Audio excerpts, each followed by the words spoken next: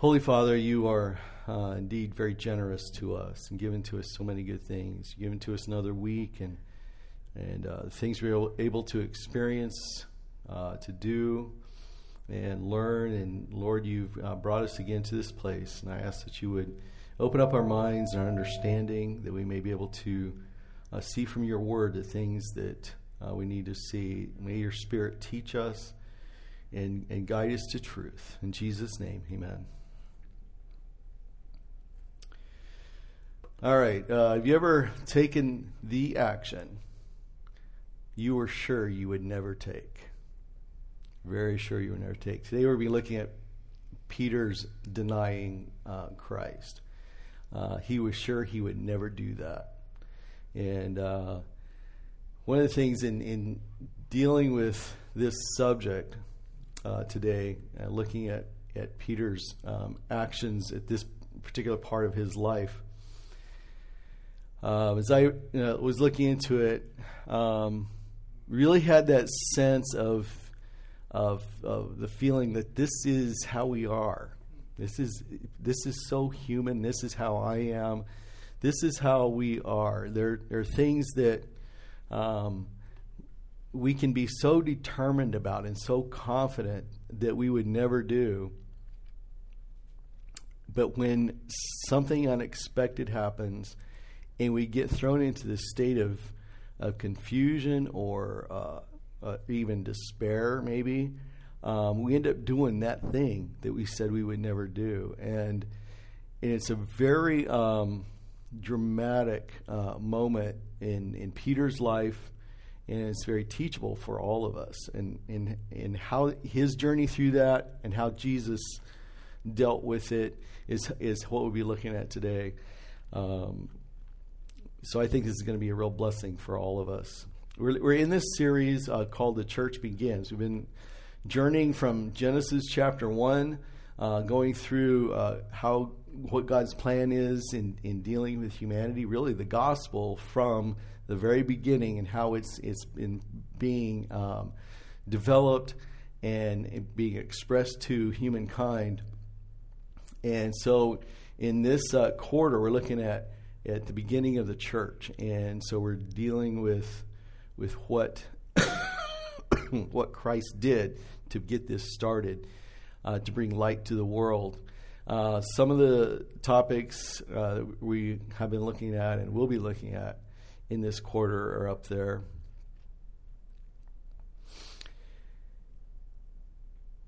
Before we get into today's, I do want to review a little bit from last week. And last week's really does bear a little bit on, in fact, quite a bit on what we will be covering today, because it sort of sets the stage, dealing with the 6 trials of Jesus. And it's in the second and third trial stage of all of this that Peter's denials come. And so we want to kind of reset the stage for that. But remember, when Jesus was arrested, he was taken by the soldiers to the palace of Annas, who was the former high priest. He was the bigwig. He was the big shot, the highest official, the highest Jewish official in Jerusalem. And so it was because this arrest of Jesus was such a major thing. What they were going to do was going to go contrary to what their normal customs, practices were, even what their laws stated, in the way they were going to try him. And so by taking him first to Annas and getting his approval was going to be part of their process of making this happen. So they go to Annas, then to the palace of Caiaphas, and they're there for some initial questioning, and they're trying to get the members of the Sanhedrin to come so they can have a quorum, at least, of this deliberative body to pronounce the sentence of death on Jesus.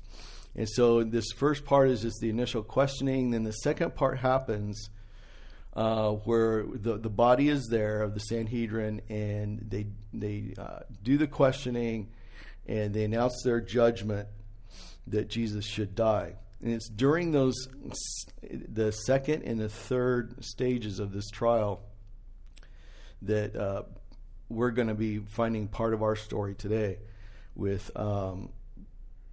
Peter denying Christ.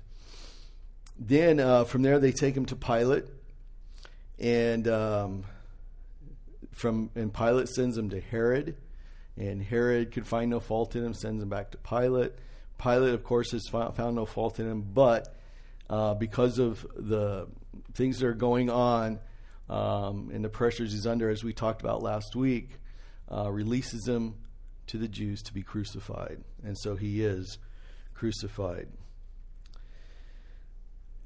It is during the fourth scene, the one where they first bring him to Pilate, that Jesus told Pilate that he had come to testify of the truth, and that those who are of the truth hear his voice. We talked about this last week. And it's here at this point, in this fourth trial, that we hear Pilate's woeful response. What is truth? And so the whole part of that is how kind of mankind responds to God. Mankind gets into this place of darkness, can't see the light, doesn't really want to see the light, is content with the darkness, but muddles around, searching for meaning, and never quite gets there. And what we talked about last week is the meaning of life is standing right before him, and he turns and walks away from it. He just turns from it. He can't see it. But Jesus is the meaning of life. He is the ultimate reality. And I had this quote that I wanted to bring to you. Whoops.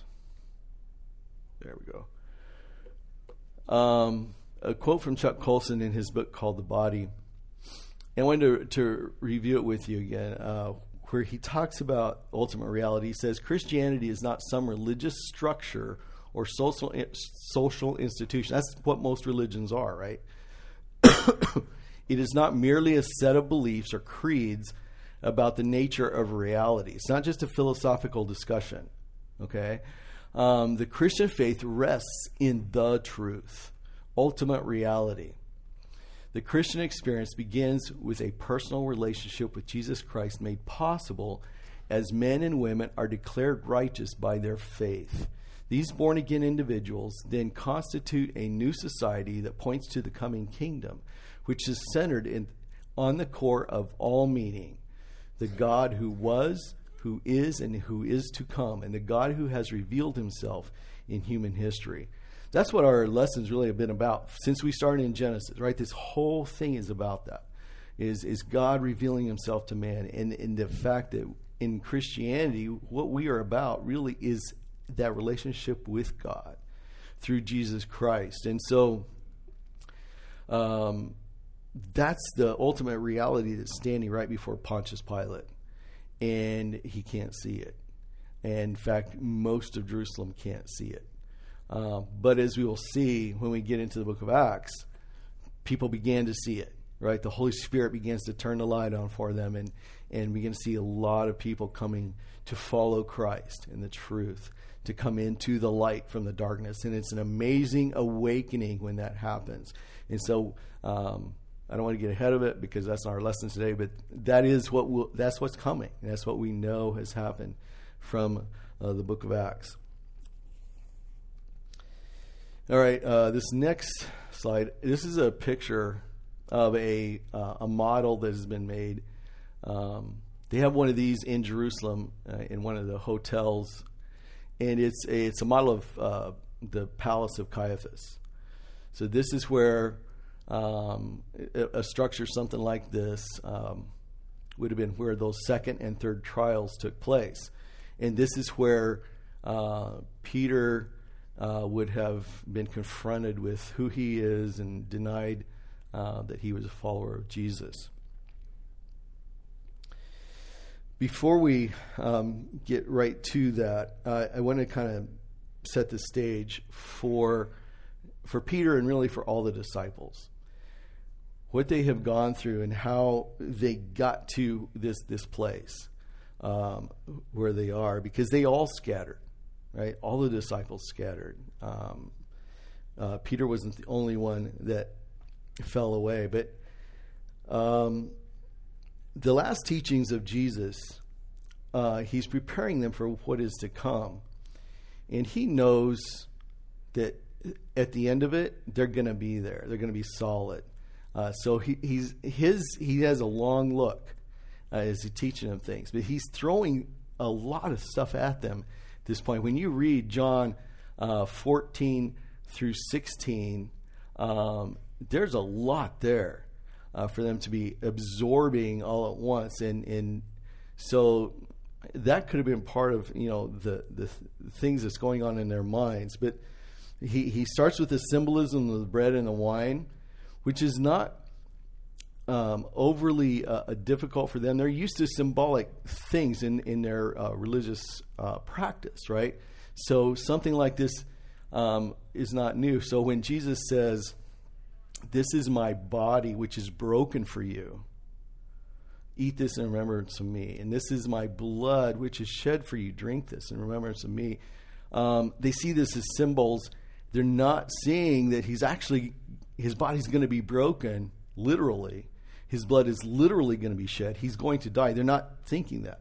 He has told them, and so on, but they're still, that just isn't clicking in their minds that something terrible is going to happen to Jesus. It's just not getting through to them. So they're seeing things symbolically. He says to them, "I'm going to prepare a place for you," so I'm leaving. And remember, Thomas says, "Well, where are you going? And how do we know the way?" But he says, I'm leaving. I'm going to prepare a place for you. He tells them that the Father will give you another helper. They really don't know what that means either. He says, "I am the true vine. Abide in me." And this is a big teaching that he spends a lot of time on.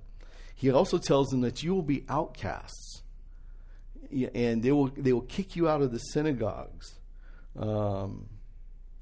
And then he also tells them a warning for just the next few hours and days. He says, "You will weep and lament, but your grief will be turned into joy." All these things are rattling around in their mind as they go into the Garden of Gethsemane, and they're there with Jesus, and Jesus prays, and you remember that scene. It's late at night, and they fall asleep, and Jesus awakens them, and the sound of the soldiers is coming, and then there's the shock that Judas is the one who betrays Jesus. And that must have been a huge shock for them. How does this happen?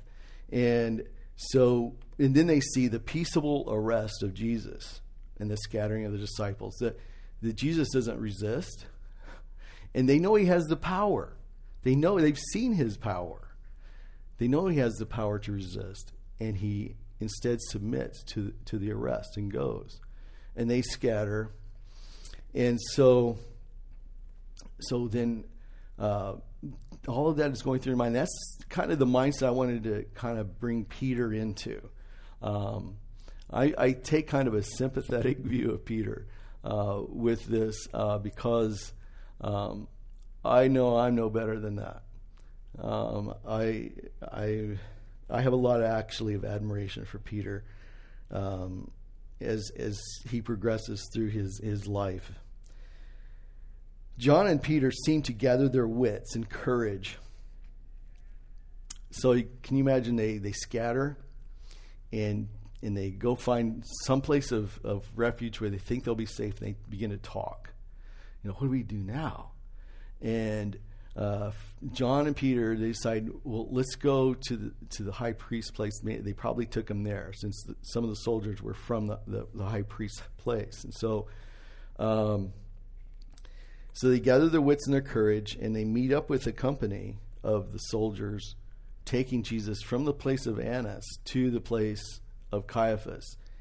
And they get there right about that time that they're there. And so we're going to pick up our reading at that point. All four Gospels relate the three denials of Peter. And we'll be looking at just the account from two of them. And so we'll read through it in that way. So let's turn to John 18.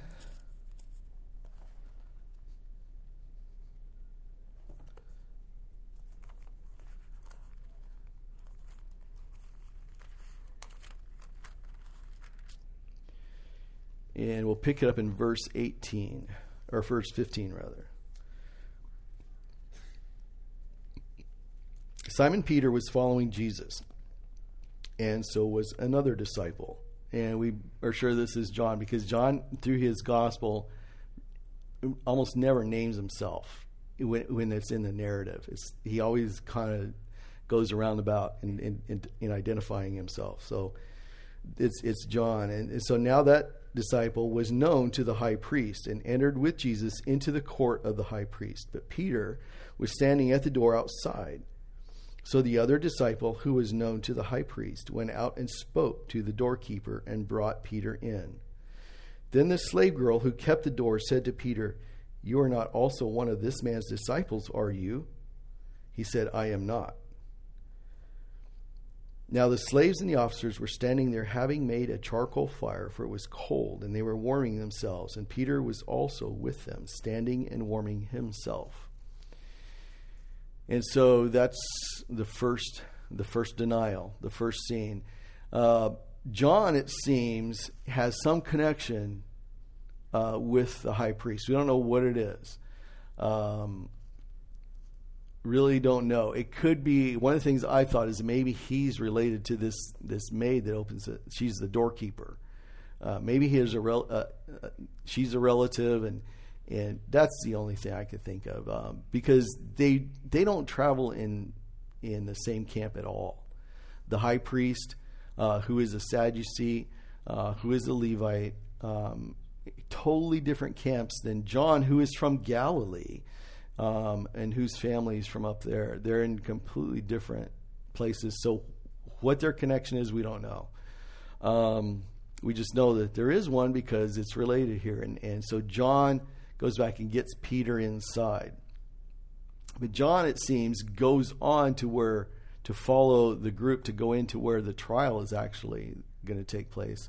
Peter stays out in the courtyard by himself with the other soldiers and employees of the high priest. They're standing there around the fire. So he gets then confronted. And it could be the first question is kind of an innocuous one, in that she knows John and probably knows John is a follower of Jesus, and John went to get Peter, so she's making a connection that way. And she may have been making it like, "What do you want me to take you where John is?" But we don't. Again, that's speculation on my part. But it could have been something like that. Another one of the writers I read described it as a situation where Peter has stayed out there in the courtyard, and he is confused, as all this stuff has happened. It's completely unplanned. It's come out of the blue. He knows, or is pretty sensitive to what is happening with Jesus. He knows he's got a pretty good clue that this isn't going to a good place. That this is, unless Jesus performs some miracle, but this isn't going to end well. And he's trying to he's just trying to put things together in his mind, because this isn't what he expected. He expected Jesus to be king, and to really kind of come in and rescue Israel. That's his expectation. And so the question comes to him: are you one of his disciples?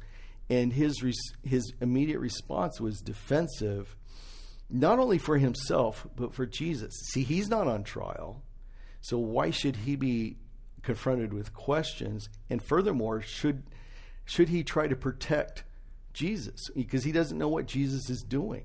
He doesn't know where Jesus is going with this. And so he doesn't want to add any kind of evidence to what Jesus' guilt before the Sanhedrin. That was a speculation on this one writer, but it really made some sense that Peter is completely forgotten what he had said a few hours earlier about, I will never deny you. He's completely forgotten what Jesus had told him. That's not even in his mind. And so, there's probably a fear factor, but there's probably other factors as well. Certainly confusion is one of the things that's going on in Peter's mind.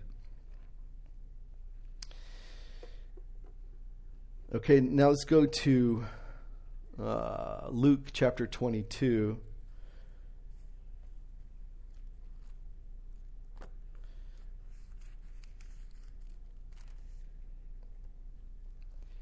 And read verse 59 to 62.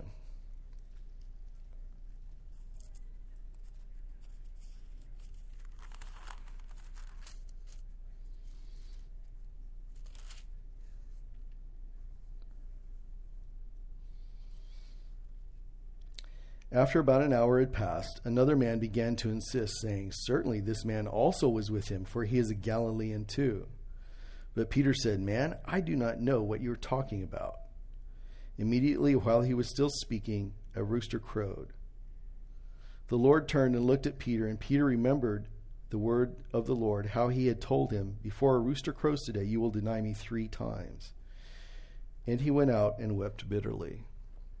We did skip the second denial. I'm sorry about that. Verse 25 of John chapter 18 is a very similar to the first one. He's confronted with a question. He denies it. Here we have the third denial. And what we have in this part of the denial is an hour, it says, has passed.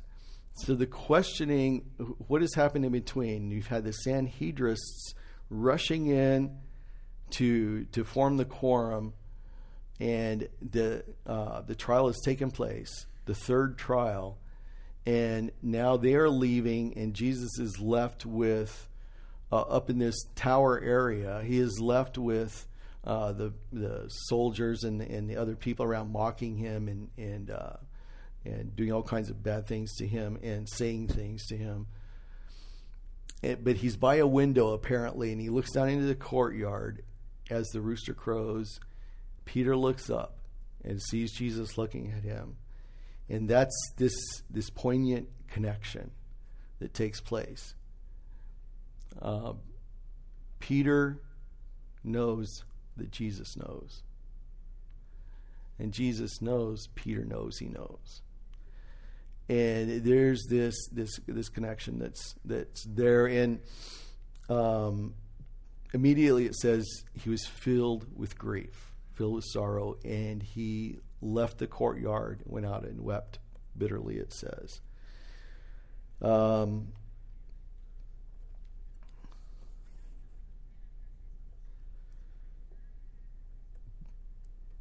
The promise that Peter had made we see it in Mark chapter 14, 26 to 31. He says, After singing a hymn, they went out to the Mount of Olives.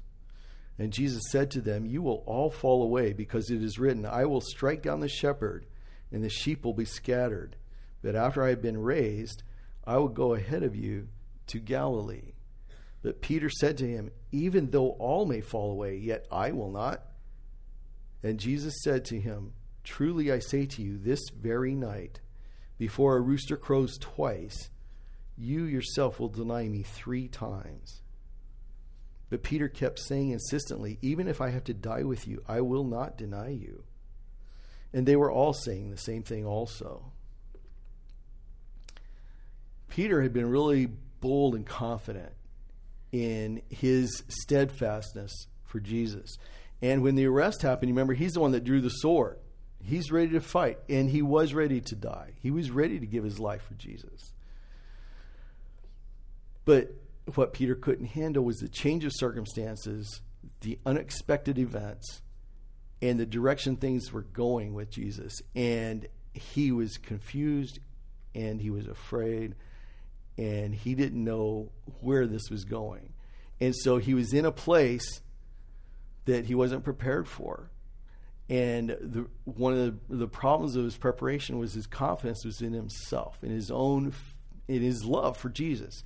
He believed that his high sense of love for Jesus would hold him steadfast, would enable him to be able to endure anything. There is a contrasting character to Peter that we do need to talk about, and that is Judas. And I want to talk a little bit about Judas. Judas, his reaction was different, right? He also was sorrowful. He had delivered Jesus to the Sanhedrin, to the high priests, after he had made a deal with them, and then his reaction afterwards was deep remorse, and felt like he had betrayed an innocent man. Those were his words, and tried to return the money to the priests, and they refused to take it. And when he said to them, "But I have falsely delivered an innocent man," their response was, "What is that to us?"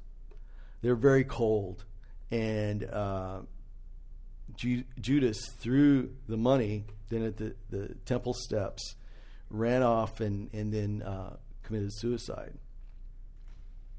And so what's the difference between the two? The two both felt sorrow, but there is a big difference. And really, the number one thing is Judas' unbelief. He did not believe. After being with Jesus all those years, 3 years of doing ministry, of seeing and observing all the works that Jesus did, hearing all the teaching, it couldn't change his heart. There was something inside of him. And in John chapter 6, verse 70 and 71, Jesus is describing his 12. And he says, "But one of you is a devil." So Jesus knows at that point that one of them, Judas, he knew it was Judas, was of the evil side. He knew that's part of what Judas was, that he would not be a repentant sinner. In John chapter 13, he's described as being unclean, where Jesus says, "All of you have been cleaned, but one of you is unclean." That's when Jesus is washing their feet, and they want to say, "Well," Peter says, "Wash all of me." And Jesus says to them, "No, you are all clean, except one of you is unclean," referring to the fact that Judas never had repented, never had really given his heart over to Christ, to follow after Christ in that way, like the others had. Judas was unclean. Then another one is in the prayer of Jesus. Jesus is praying for the protection of these disciples that he has been training, except for the son of perdition. And so there was this exception that was there, Brian. Back in Psalm 41, verse 9.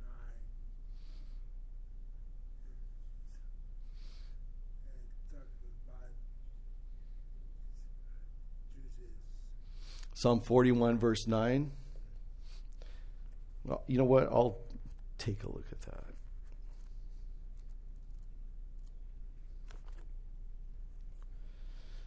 "Even my close friend in whom I trusted, who ate my bread, he lifted up his heel against me." And that would certainly describe Judas. So Jesus already knows the kind of person Judas is. And that's not going to change, because we only change through repentance and faith. That's how we change. And Judas had not gone that journey and never would. And so Matthew 26, I do want us to look at that. Matthew chapter 26.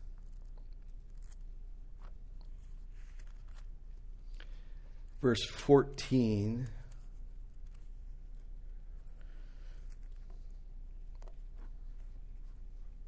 This is right after Mary had anointed Jesus' feet, and the protest of Judas was this ointment could have been sold and given to the poor, and Jesus rebuked him. And so this right after this, it says, then one of the 12, named Judas Iscariot, went to the chief priests and said, what are you willing to give me to betray him to you? And they weighed out 30 pieces of silver to him. From then on, he began looking for a good opportunity to betray Jesus. Then look down at verse 20. Now when evening came, Jesus was reclining at the table with the 12 disciples. As they were eating, he said, truly I say to you that one of you will betray me. Being deeply grieved, they each one began to say to him, surely not I, Lord. And he answered, he who dipped his hand with me in the bowl is the one who will betray me. The Son of Man is to go, just as is written of him. But woe to that man by whom the Son of Man is betrayed. It would have been good for that man if he had not been born. And Judas, who was betraying him, said, surely it is not I, Rabbi. Jesus said to him, you have said it yourself. Judas had already begun the betrayal, taken the money, and he's still hiding. Right, he's hiding. One of the significant things about this is Jesus' statement that it would have been good for this man if he'd never been born. It does tell us of the permanence of eternal destruction. There's no hope for this man. No hope. The universalist doctrine that ultimately everyone gets to heaven is not true. If it were true, Jesus would not have said this about Judas. There is no hope. This is a very heavy thought. But that is Judas, his destiny. That's his life. Yes.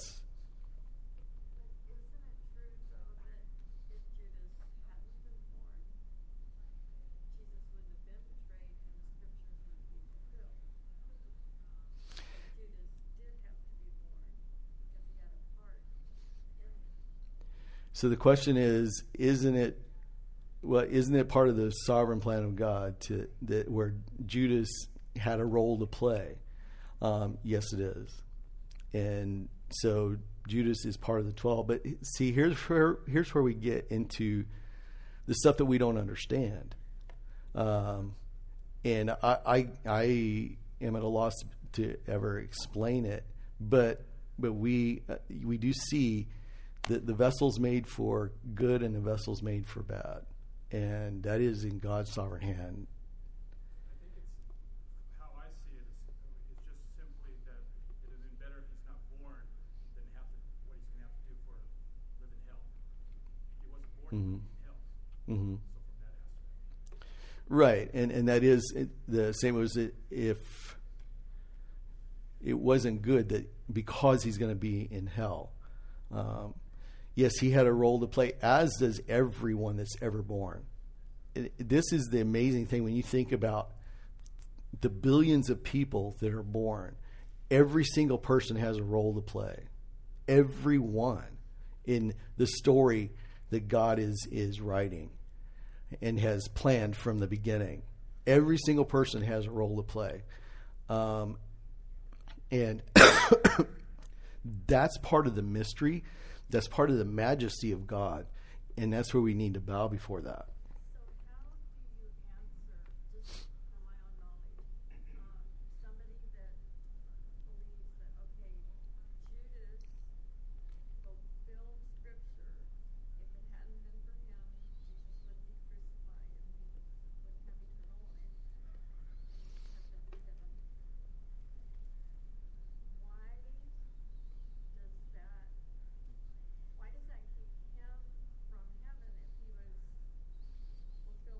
Mm-hmm. Okay, the question is, how do we answer this question that if Judas is doing God's will, then why is it he doesn't get to go to heaven? Paul asks that same question, or he presents the question in Romans chapter 9. And because what he does, he talks about Jacob and Esau, talks about Pharaoh, who God hardened his heart. And so he answers that, he addresses the question, he doesn't answer it. He addresses the question, and then he by raising it, and then he answers it this way by saying, we don't get to go there. He says, the clay does not have the right to question the potter. And so that's kind of where we are on that. It's, we don't get to question God on that. Well, just first in John 7:70, it says, Jesus answered them, did I not choose you, the 12, and one of you is a devil? Right. So he chose Judas. Judas is there deliberately, yeah. And he does have a role to play. Her question is kind of like one of those ones you're saying we can't answer, that it's like, why did this guy create a devil that, we can go down that route. We don't know why. Mm-hmm. Earlier when you were talking about ultimately, he's going to be glorified through a devil. He's going to get glory through a Judas denial. Whatever way he gets that glory is up to him. But earlier you were talking about when Judas's reaction, where he was sorrowful, and he went, and I'm wondering if my kooky mind thinking is, along with the leading to the suicide, it's like, hey, if I could just confess my sins to a priest or offer a sacrifice, knowing that all these people were in on it, who's going to go to get any type of acceptance for forgiveness? Right. Judas I was. don't know if you ever thought that, but I'm just thinking, where was he going to go? That's something I pondered yesterday. Yeah. Go to a temple and say, hey, I'm bringing back, I betrayed innocent blood. They could have, like they said, they could have cared less. What's that to us? They're in on it. Who's he going to go to? Right. If he's following the Old Testament sacrificial system. I don't know if there's ever been a person in human history that has felt more alone than what Judas felt at that moment. He couldn't go back to his buddies, the disciples, because they all saw what he did. He couldn't go back to society, to regular society, because they see him as a traitor. And that's the way they talk to him. And so when he threw the money at this temple steps and walks away, he walks away alone. He has nowhere to go. And he can't go to God because, he's in unbelief. He has nowhere to go. He's completely alone. And is there a darker place than that? It's hell. That's, it's almost like he's already there. I really need to move on, Brian, because I'm not even halfway through here. Well, kind of. All right. Excuse me. I just wiped it out. I hit the wrong button. Thank you. All right. So one of the things we do see this, there's some scriptures that talk about what real repentance is. 2 Corinthians 7:9-10 says, I now rejoice, not that you were made sorrowful, but that you were made sorrowful to the point of repentance. For you were made sorrowful according to the will of God, so that you might not suffer loss in anything through us. For the sorrow that is according to the will of God produces a repentance without regret, leading to salvation. But the sorrow of the world produces death. And this, I think, really helps clarify the contrast between Peter and Judas. There's this big difference.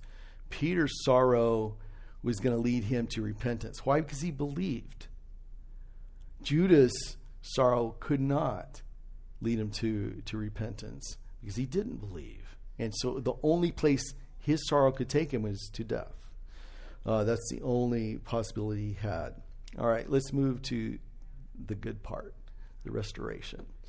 And I want us to go to John chapter 21.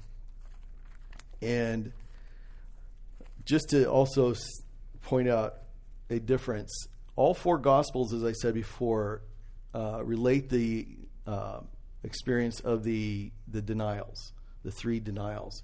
Only John records the restoration. John and Peter seem to have had a unique relationship that is very close. And so, as you know, Jesus appeared to the disciples twice in the upper room, and then he was going to go to Galilee, and so they were to go to Galilee as well. And so they go up there. Peter says, let's go fishing. So they go out on the lake. They don't catch anything all night. And in the morning, there's this stranger walking down the shoreline, says, how's fishing? And it's terrible. We got skunked. And he says, well, throw the net on the other side. That sounded familiar. And sure enough, the nets fill up. And then John says, it is the Lord. And Peter puts on his cloak, jumps in the water, and gets into the shoreline. They pull the fish up. There's a lot of fish. And Jesus has built a fire. And they're sitting around the fire, eating fish tacos, and they're enjoying that communion time with Jesus. Very special time for breakfast. And but there's unfinished business, and everyone knows it. All the disciples know what Peter has done by this time. John certainly knows about it, but they all know, and probably because Peter told them what he did. He probably went back and said, guys, the thing I said I wouldn't do, guess what? I did it. And I'm sure that the weight of that is still heavy on him. And it's kind of that, I don't know if it's as much as an elephant in the room, but it's sort of that unspoken thing that, how is this going to be, do we just go on? Do we just pretend like it never happened? How do we deal with this? And this is a great example of the biblical confrontation that happens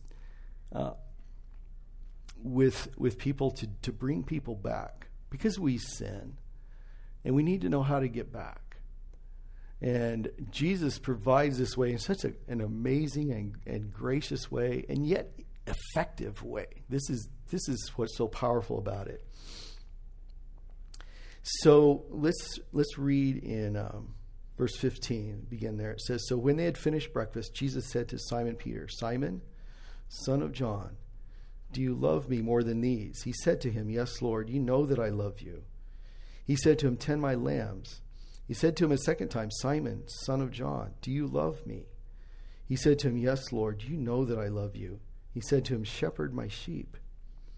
He said to him the third time, Simon, son of John, do you love me? Peter was grieved because he said to him the third time, do you love me? And he said to him, Lord, you know all things. You know that I love you. Jesus said to him, tend my sheep. Truly, truly, I say to you, when you were younger, you used to gird yourself and walk wherever you wished. But when you grow old, you will stretch out your hands and someone else will gird you and bring you where you do not wish to go. Now this he said, signifying by what kind of death he would glorify God. And when he had spoken this, he said to him, follow me.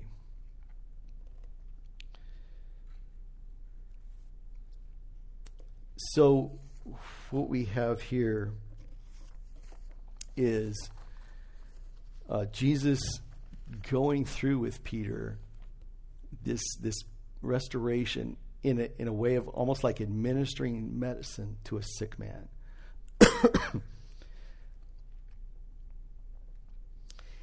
Peter denied Jesus beside a fire.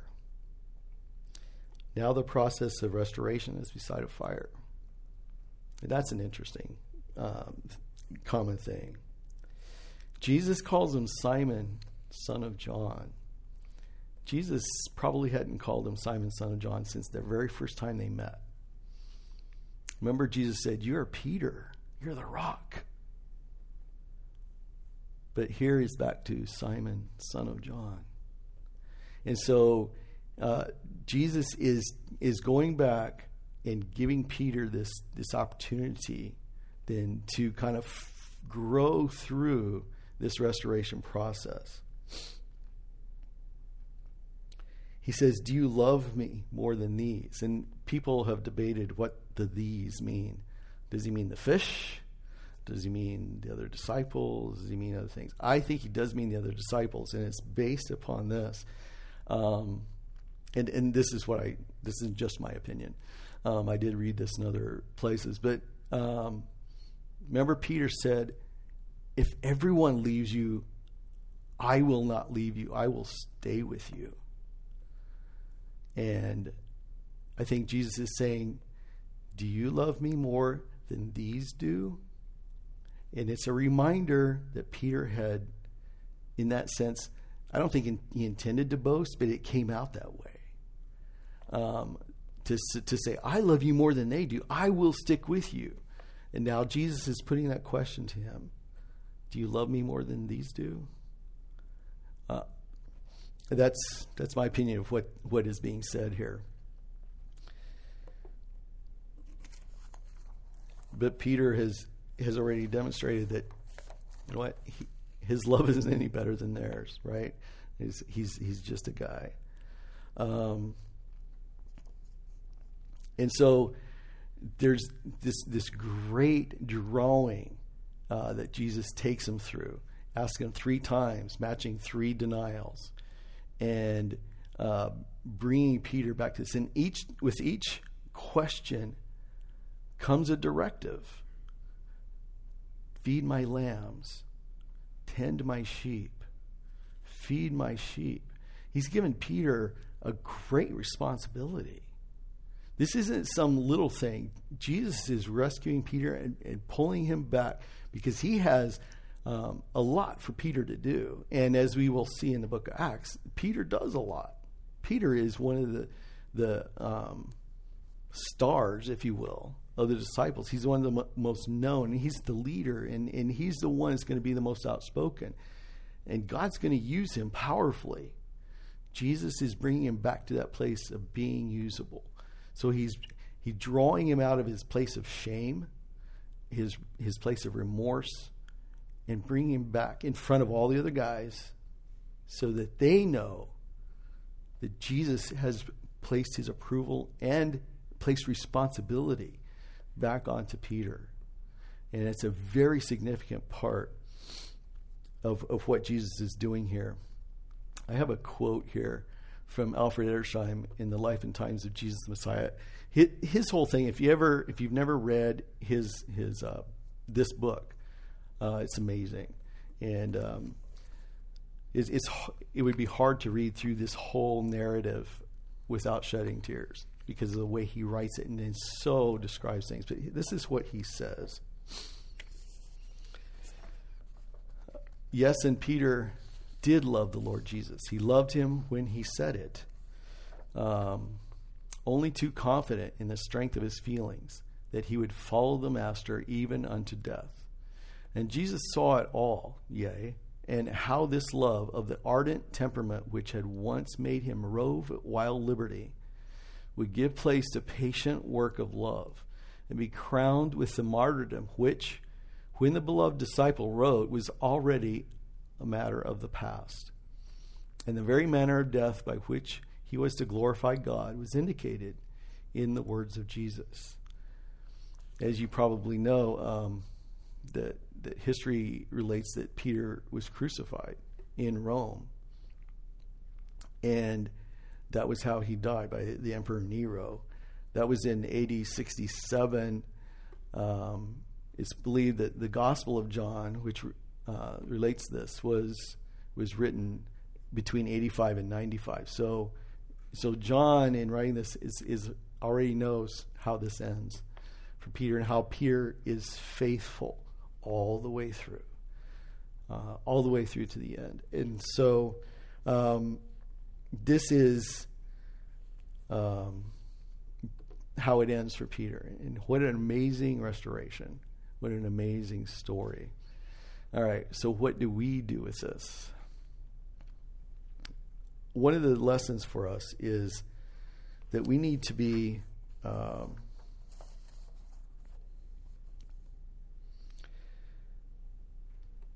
able to recognize whether our love for Jesus is buttressed by the strength of our feelings or by the clear-eyed view of how dependent we are upon God.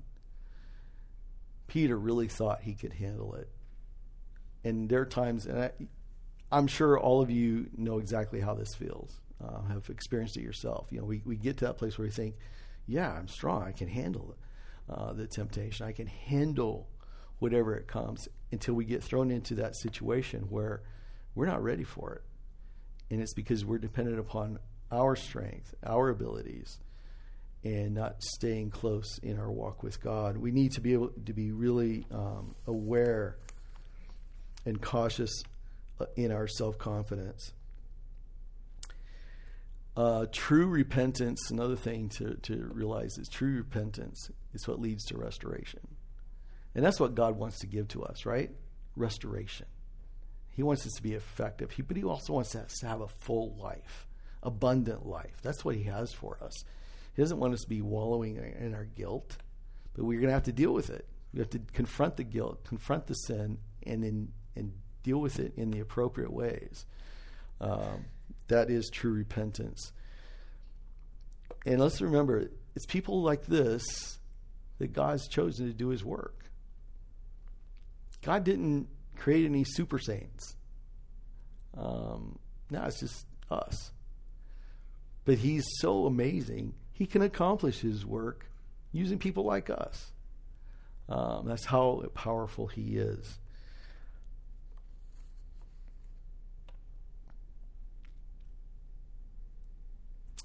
First Corinthians 10:12 says, "Therefore let him who thinks he stands take heed that he does not fall."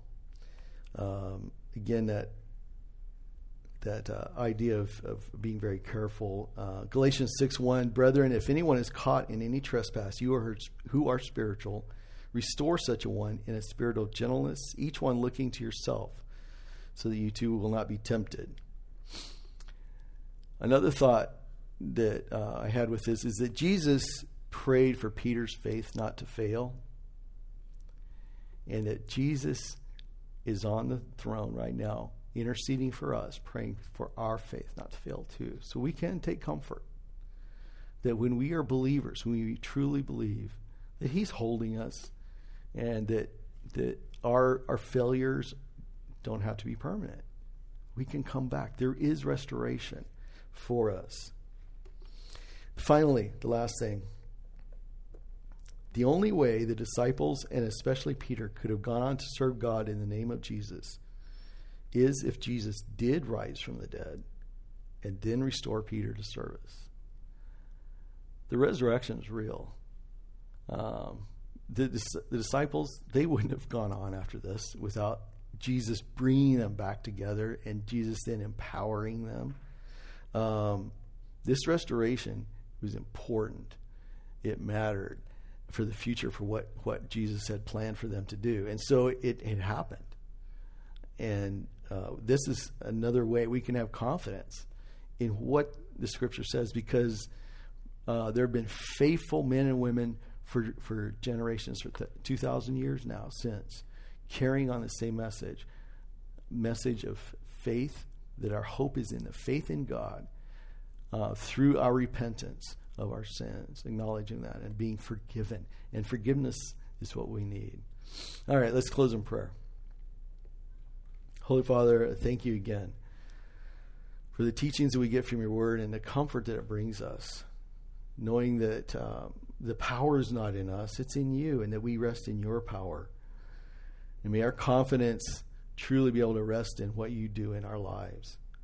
We give you thanks so much for forgiving us and for giving us life, giving us a new way, a new destiny, and hope for the tomorrow that you create.